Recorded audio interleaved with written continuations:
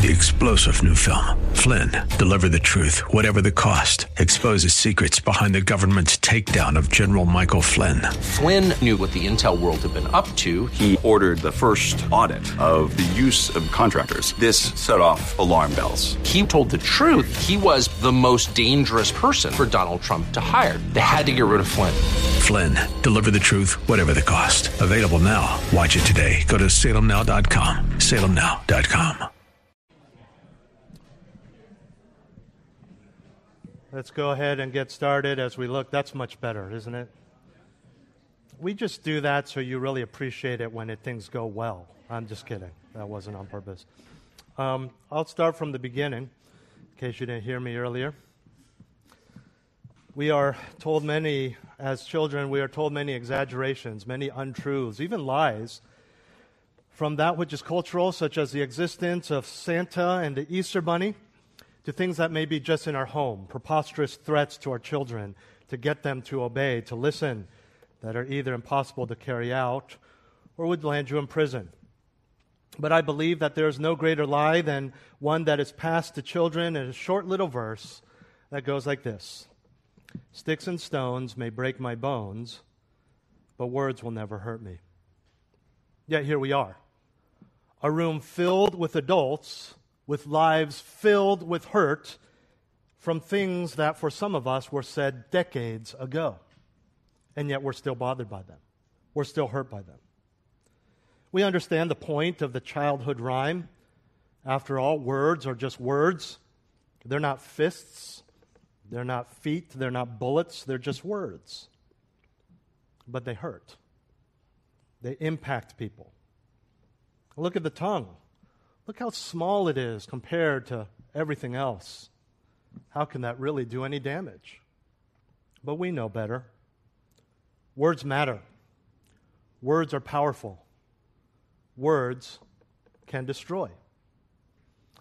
And as we continue our study on the tongue, James will explain with several illustrations from his day, which are still fitting in our day, to show us exactly how powerful words are.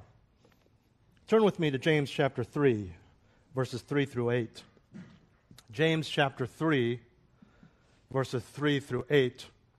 I'm going to take a larger chunk than normal this morning, but as you'll see, it's a lot of illustrations, so no need to go extremely deep. Now, if we put the bits into the horses' mouths so that they will obey us, we direct their entire body as well. Look at the ships also. Though they are so great and are driven by strong winds, are still directed by a very small rudder wherever the inclination of the pilot desires. So also the tongue is a small part of the body, and yet it boasts of great things. See how great a forest is set aflame by such a small fire.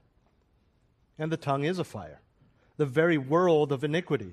The tongue is set among our members as that which defiles the entire body and sets on fire the course of our life and is set on fire by hell.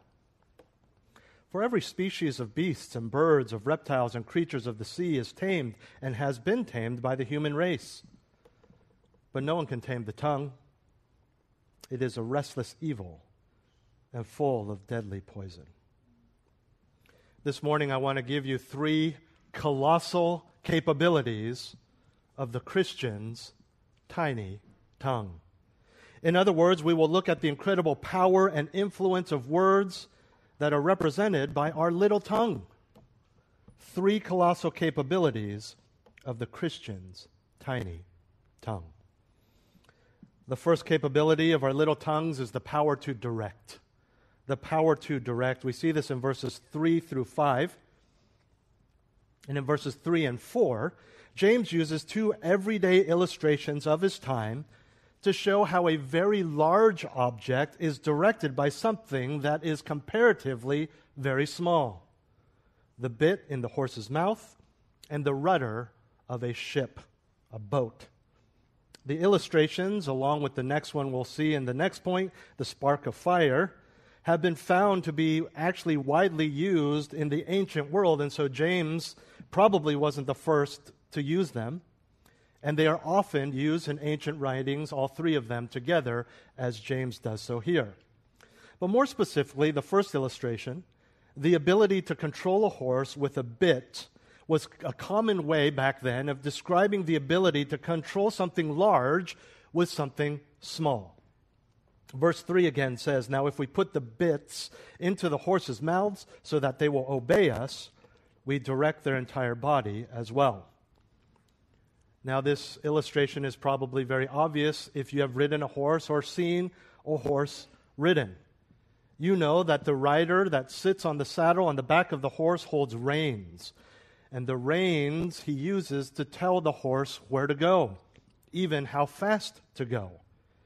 Now the reins are part of a larger apparatus which is called the bridle.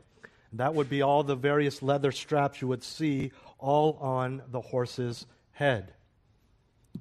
It causes the horse to obey the directions through the reins of the rider.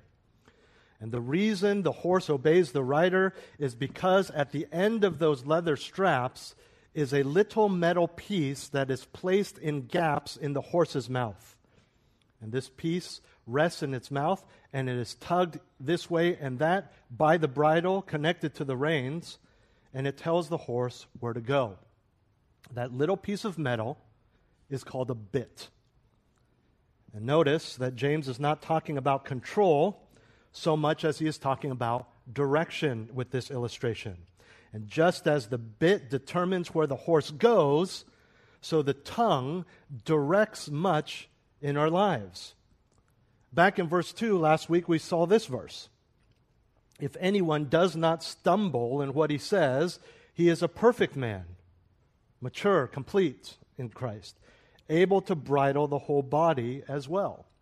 And we saw last week what this meant was not that we would be sinless, but because the tongue is so prone to sin, it so easily sins, as opposed to going out and putting on your shoes, driving somewhere, finding an address, and going and physically harming someone. The tongue just speaks, sometimes before we even realize what's happening. And so if you have the ability to control your tongue, then surely you have the strength and the maturity to control everything else, and as a believer, you would have already done so. And so the direction of our lives, like the bit in the horse's mouth, is controlled by our tongue. There's another illustration. In James's day, the main mode of transportation on land was the horse. Over water, it was the ship, which is James's second illustration of the power of something small to direct something large. Look at verse 4. Look at the ships also, though they are so great and are driven by strong winds, are still directed by a very small rudder wherever the inclination of the pilot desires. So here we have a ship in the middle of the sea, seemingly at the mercy of the winds and waves. But there's a pilot on the ship, and he has control of the boat because of the rudder. Wherever the pilot wants the ship to go, he steers the boat by controlling the rudder, that small underwater blade that causes the vessel to turn. Small, like the tongue, but powerful. And without it, the ship would be controlled by forces outside of the ship. Instead, however, it is at the inclination or the will of the pilot, even in the midst of strong winds, literally severe, violent, hard, cruel winds. The emphasis being on the challenges to the pilot's control because of this combination of mass and force, and yet this little rudder controls the massive ship wherever it goes, and all the cargo, all the people on that ship. We start seeing and understanding the control, the direction of our lives that our tongues hold. You know this. You all have been the object of this. You have treated people differently because of their words. Nasty people are treated like nasty people. Kind people are treated like kind people. Different things from their job to their relationships are all impacted by the direction that their words hold. Although the ships of his day were quite large, for example, we're told in Acts 27 that the ship that Paul was on had 276 people on it. I am confident that James, nor anyone else at that time, save for Jesus Christ in his sovereignty, could even fathom the size of our modern day ships. Yet they too are controlled by rudders that are a fraction of the size of the ship itself.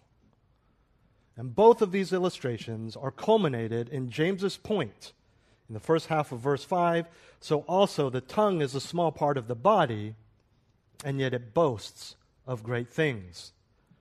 Compared to the rest of the human body, the tongue is a small part. And the boast that it can make is justified. It wields a lot of power. For its size, it can make a legitimate claim to considerable power. Last Sunday, I ended by directing you to a verse that, second only to James 3, is the most helpful passage on the tongue, Ephesians 4:29. The next place where we find in Scripture very helpful guidance and warning about speech is the book of Proverbs. There are many different angles, many different lessons that Proverbs provides, and among them are proverbs that, like James 3:3, tells us that the tongue controls the entirety of an individual. Let me read a couple for you. Proverbs 18:7. A fool's mouth is his ruin. That seems pretty complete and holistic. And his lips are the snare of his soul. That's 18:7. Proverbs 21:23. He who guards his mouth and his tongue guards his soul from troubles. The words, the tongue, the speech indicate the power of protection over one's entire body and soul. And again, with both of his illustrations, James is emphasizing that something small, like the tongue, can control something big, like your body and even your soul. Today, the most common horse bit is 5 inches. It weighs 2 pounds. The horse it controls is on average 5 feet tall, 8 feet long, and 2,000 pounds. Controlled by something as big as the pen some of you are holding right now.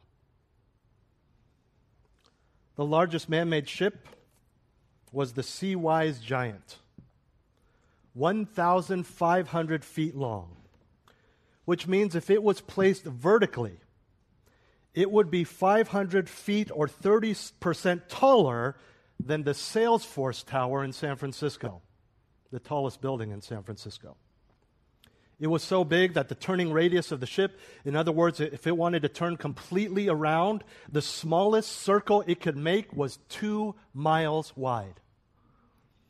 In still waters, at its full speed of 16.5 knots, which is about 20 miles per hour, if it was to cut the engines, essentially putting on the brakes, in still waters, to come to a complete stop, it would take it 5.5 miles. It weighed 657,000 tons. That's almost 1.5 billion pounds. Its rudder, just 500,000 pounds.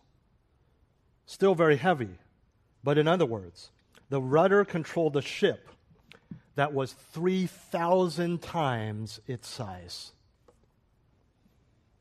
The average American man is just over 5 feet 9 inches, 69 inches to be exact. His tongue, 3 inches. And yet, James says, it controls and directs the entirety of who you are. And that goes beyond just your physical body. That talks about your relationship with God, your relationship with God's people, your relationship with unbelievers, your work, your reputation. It has the power to direct. And so that's the first colossal capability of the tongue, the power to direct. And it's not that he's saying the tongue is the one doing the controlling, but that the writer or the pilot or the Christian is not in control when he allows his words to speak sinful things, heretical things, hurtful things. My friends, do not underestimate the power of your words. Now, we're clearly talking about things that you say, but this could peripherally include that which you don't say. when you know there's an opportune time to say something, when you know someone is expecting words of comfort, scripture, I'm sorry, thank you. Words are powerful. Do not underestimate the power of your words. As it pertains to the things you do say, there's great potential there. The potential for good, but also, which is James's point, the potential for harm. The potential for damage. Yes, emotional damage is very significant, but we understand, again, in the context, the launching point for him was speaking of teachers, and so we understand the dangers of heresy, liberal teaching, weak teaching, watering down, whatever you want to call it. Things that are not 100% in line with the Scriptures. And the calling for us and the danger for us, the warning for us is not just, oh, I made a mistake. I didn't realize that that's what that passage meant, though we do need to go back and correct that. But what he is specifically condemning is those who know better. When you know it is the truth, when you know that that individual without Christ is going to be condemned eternally, and yet out of fear of man you water it down and make him feel like it's okay, that his religion's the same, this is the kind of thing that James is talking about. But it also applies to what we would say with Scripture and how we are to apply it and embrace it in our hearts so that our speech is loving and edifying and encouraging and does not tear down. This is based on the truth. This is based on reality, not subjective feelings. Now, we understand that. We understand if people are extra sensitive, we still tell them the truth, but maybe in a more gracious way than your other friend who has thick skin that you can not mince words and be more blunt. But the reality is we need to be careful with our words. And one of the greatest warnings is in our second point, our second colossal capability of the tongue, the potential to desecrate. The potential to desecrate. Look at the end of verse 5 through verse 6. It says, "See how great a forest is set aflame by such a small fire. And the tongue is a fire, the very world of iniquity. The tongue is set among our members as that which defiles the entire body, and sets on fire the course of our life, and is set on fire by hell." It just gets worse and worse. And if you thought, well, the tongue can't be that bad, surely when he says it's set on fire by hell, there's nowhere to go.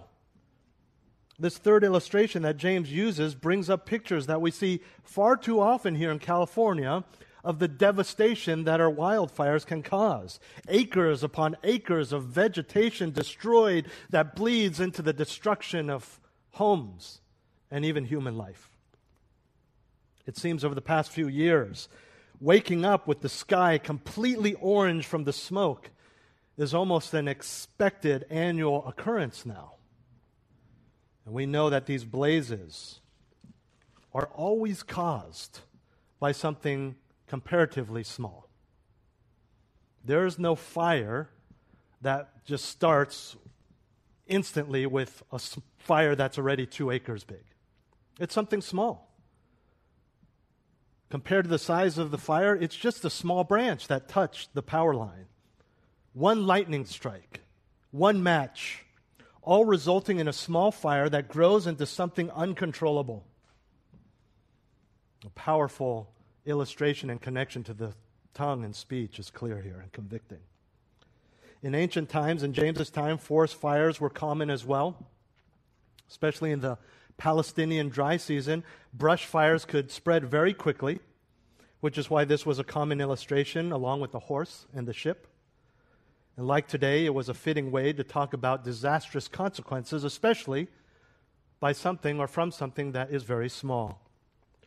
In fact, today we use that phrase, spread like wildfire, to talk about something bad that causes much damage and spreads quickly. His cancer spread like wildfire. The gossip spread like wildfire.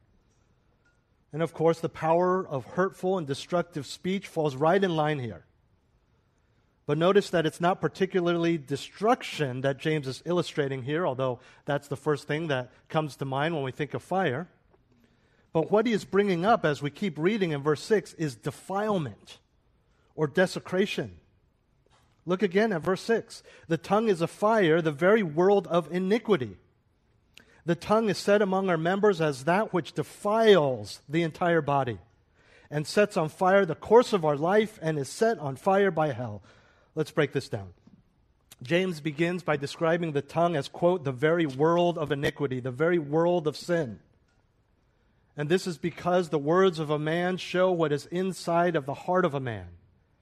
We see this idea explained by Jesus Christ himself. If you could quickly turn to Matthew 15, 18 through 20, you might be familiar with this passage. The things that proceed out of the mouth come from the heart, and those defile the man. Verse 19, for out of the heart come evil thoughts, murders, adulteries, fornications, thefts, false witness, slanders. These are the things which defile the man. And you'll remember that the context or the legalistic Pharisees saying, hey, you need to wash your hands, because if you don't wash your hands in this ceremonial way, which was very labor-intensive for the Jews, especially considering there was no running water, before you could eat, they say you're defiled because you have eaten with unclean hands, which makes the food unclean. And Jesus says, that doesn't defile you. He says, whatever you eat goes into the stomach and is eliminated. What defiles the man is what comes out of the mouth, not into it, because what comes out of the mouth reflects what is in the heart. Look at this list. Evil thoughts, murders, adulteries, fornications, thefts, false witness, slanders. These are the epitome of that which is unholy. And this is why James can then say that the tongue is the very world of iniquity or unrighteousness. He goes on to explain this. He says the tongue is set among our members as that which defiles the entire body. The word defile means to stain, and it can refer to a stain that is permanent and carried on through death. I don't want to take this too far into the experience of man, but some of you understand this. There are ramifications of some of your words. There are ramifications of words spoken to you that you know. You've forgiven them. You've moved past it. But you are going to carry those until the day you die. These are hard realities of life. We remember these things. Just in the span of the last 2 weeks, I have spoken to 2 solid, thriving, righteous Christian men who struggle still as adults on their own with their own jobs, own lives, because of the stuff my dad used to say to me growing up. They're affected by that. It affects how they view other people, affects their motivation to serve, their willingness to serve. It affects their relationships. They're scared of dating. They're worried their marriages will fall apart. We get this. It impacts us. It stains us. And these words, having defiled the whole person, in turn sets on fire the course of life. Your very existence is desecrated and destroyed by your words, not to mention the people that you speak to. And if you fall into that category, where you are still affected by words that were said to you days, weeks, months, decades ago, which I think is fair to assume is all of us, you need to take that and understand how your words may in turn affect your children, your spouse, your friends, this church. Think about it.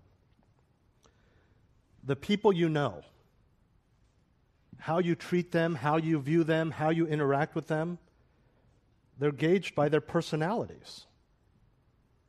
Are they a hard worker? Are they even people you barely know? I don't know that worker, but man, he works hard. I get here early, he's always here already. I leave late, he's still here. It's their personality. It's what they do. How they make you feel. how they impact you, how they impact people around you. And how do you know what they're like? How are you made to feel good or bad? How are some people attracted to them or want to avoid them? The same way we know anything about God, through His words. If someone's a nasty person with their words, there's no way you're going to say, that's a really nice guy, I want to hang out with him. You just got to look past the words. What else is there? You can't get past the words. You don't want to be around them. And think of your closest friends, the Christians you want to hang out with. What do you say? Why do you hang out with them so much? They're so, what? Encouraging. They're so encouraging. And so now we see how the words can either destroy or defile. They can direct the course of your life. The words come out because they reflect how they truly feel, what they truly are. What they love will come out in conversation. What they hate will come out in conversation. Whether they are humble or arrogant will be reflected in their speech. Whether they are more concerned about you or more concerned about themselves is very clearly indicated by just a few sentences, whether they predominantly use the word me or the word you. And when the mouth is full of boasting and gossip and lying and slander and discouragement or even useless, thoughtless chatter, which is condemned in Scripture, then it is more likely than not that the person is allowing his words to defile his whole being, and the course of his life is set on fire. Don't believe me? Let's look at Proverbs again. Proverbs 10:18. He who conceals hatred has lying lips, and he who spreads slander is a fool. There's gossip and slander. Proverbs 12:19. Truthful lips will be established forever, but a lying tongue is only for a moment. There's lying. Proverbs 29:20. Do you see a man who is hasty in his words? There is more hope for a fool than for him. There's thoughtless chatter. These proverbs that speak of destruction and foolishness show that such speech is not godly, it is unholy. And if they are the theme of your life, if they are the theme of your speech, they reflect a heart and a tongue that have been set not only on fire, but by the fires of hell. God's words, not mine. The word James uses here is the word Gehenna, translated the word hell. It speaks of a physical place that was just outside of Jerusalem, the valley of Gehenna. In both the Old Testament and intertestamental times, so that's the history of man between the end of the Old Testament before the New Testament began, intertestamental times. During those times, the area of Gehenna gained a reputation for being evil. In the Old Testament, we know that pagan sacrifices were carried out there. In Jesus' day, it was a place outside of the big city where they would throw their trash, their dead animals, and even the bodies of executed criminals they would dump there. And there was always this nasty smelling smoke coming from there as the fire used to get rid of all the refuse was continually burning, which helps you understand why Jesus himself used it, pointing at it, Gehenna, as a physical representation of hell and ultimate condemnation. When James says the tongue is set on fire by Gehenna, by hell, he is saying that the tongue can be used in a way that represents sinful corruption and destruction. In essence, a tool of the wicked, a tool of the devil, speech that is more like the devil than like God. When we connect it to everything that James is saying here, we understand that it doesn't take much for the hellish influence to create a forest fire that consumes your whole life and causes hurt and destruction for others. This is why I call it the potential to desecrate. For the Christian, our lives and the course of our lives have been set on the narrow, holy, godly road. But our words can take what is holy and make it unholy, worldly, godless, which is what desecrate means, to take something that is holy and make it unholy. Just a few words. Back in 2018, a rancher found a wasp nest in his backyard. And if you're familiar, there's a type of wasp, their nest is actually underground. You can see a hole in the ground, the wasps are flying out of it. He wanted to destroy that nest, obviously. He took a metal stake, plugged it in the hole, grabbed a hammer, hammered that stake, and when that metal hammer hit the metal stake, a spark flew out. Started a small fire that grew into what was at the time the largest fire in California history. Still ranks among the top 10 today. This fire was the largest fire of a group of fires, if you probably remember, that made up what they called the Mendocino Complex Fire. Complex because there's many fires. This particular fire, the ranch fire, destroyed over 410,000 acres and burned officially for 5 months. You ever hit a piece of iron on a piece of iron and a huge flame flows out? No. Tiny spark. He might not have even noticed it until he saw that little fire that turned into devastation. Just one little spark create a whole world of devastation and pain. All it takes is one wrong word, one outburst of anger, one misapplication of Scripture to do the same. And we're now very familiar. We as Christians say, praise God. We pat firefighters on the back because they worked so hard night and day. They finally put out that fire after months and months. Rainy season's over. Next year comes. Same acreage, no fire. Now they have mudslides. People still living in hotels. You think the fire's over. Oh, that's devastating, but it's over. It's done. It's not over. It's not done. Words carry influence and power long after they are spoken. And so we understand why James calls it the very world of iniquity, defiling the body set on fire by hell. My friends, as followers of Jesus Christ, what world is represented by your words? The world of unrighteousness or the world of holiness? Because as we have seen, words are the hardest to control. They are the first glimpse into what is truly in someone's heart. They set the course of a person's life, holiness or desecration. And that's only two. There's a third colossal capability of the Christian's tiny tongue. We've seen the power to direct, the potential to desecrate, and finally, the propensity to destroy. The propensity to destroy. Look at verses 7 and 8. For every species of beasts and birds, of reptiles and creatures of the sea is tamed and has been tamed by the human race. But no one can tame the tongue. It is a restless evil and full of deadly poison. The human race, as you know, has controlled all other species of creatures. In fact, even in James's day, the Greek-speaking world was very proud of their ability to tame animals. In my short life, I have seen lions and tigers dance and pose at the whip of the ringmaster in a circus. When I was younger, remember Marine World? Those of you who grew up in this area, I rode an elephant. I have been entertained by killer whales who jump on command. I have watched my young children pet a python and an alligator without an ounce of fear at the county fair. Just 2 weeks ago, every member of my family held on to the fins of a dolphin as it swam us to shore.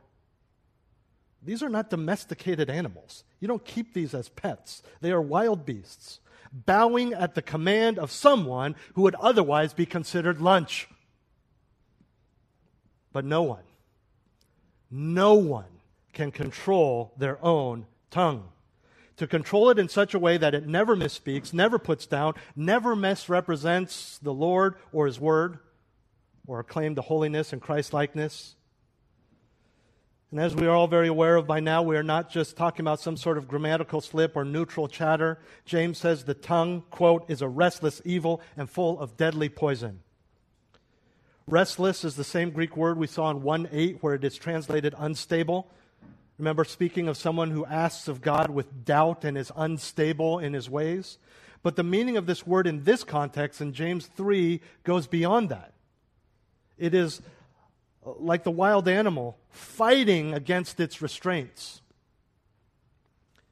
They don't just take a wild horse, like if you could just get the bit in his mouth, it'll be under control. No, there's a lot of pain for the trainers and the horse. They fight against it. They buck their riders off. They stomp on their trainers. That's like our tongue, restless, fighting against your attempts to control it, much like the raging fire. And the tongue is not just restless in its speech, but restless in its evil, as James says here. And what's more, he says it's full of deadly poison. As exaggerated as that seems, words are actually more destructive than anything that causes physical death. It's more destructive than actual poison or venom, which can kill the physical body. But words can and have destroyed people morally, emotionally, socially, financially, relationally, and yes, even spiritually. Proverbs again, Proverbs 12:18, there's one who speaks rashly like the thrusts of a sword, but the tongue of the wise brings healing. Proverbs 15:4, a soothing tongue is a tree of life, but perversion in it crushes the spirit. And here's the thing. You say, I by God's grace, I think I do well with my words. But you know full well, combined with your heart and your brain, it still is full of deadly poison and has the potential to destroy, to set on fire, to say, maybe not the theme of my life, but this guy deserves it, set on fire by hell. We need to be careful. The potential is there. We need to tame the tongue. We need to control the tongue. And praise God, we can start here by God, very God, through James telling us, wow, how powerful this is. And we know too, from pretty much everywhere else in the New Testament, and even the Proverbs, the first half or the second half of the Proverbs we've looked at, among dozens of others, that there's also potential for much good, much holiness, much building up. And you want to hear another piece of good news? Because I know, when I preach like this, you're like, give me something, come on. Give me some good news. Here it is. No one can tame the tongue, but the Holy Spirit can. But we also know every day in our lives, we can grieve the Holy Spirit. We can ignore the Holy Spirit. We could succumb and submit to our own sinful, selfish desires rather than the Holy Spirit. So understand the potential here. Because sticks and stones may break my bones, but words will never hurt me, is simply not true. And what we need to keep in mind, along with the Scriptures, is the idea of this witty twist on this little children's rhyme. Broken bones will heal and mend, but words will hurt until the end. 3 colossal capabilities of the Christian's tiny tongue. The power to direct, the potential to desecrate, the propensity to destroy.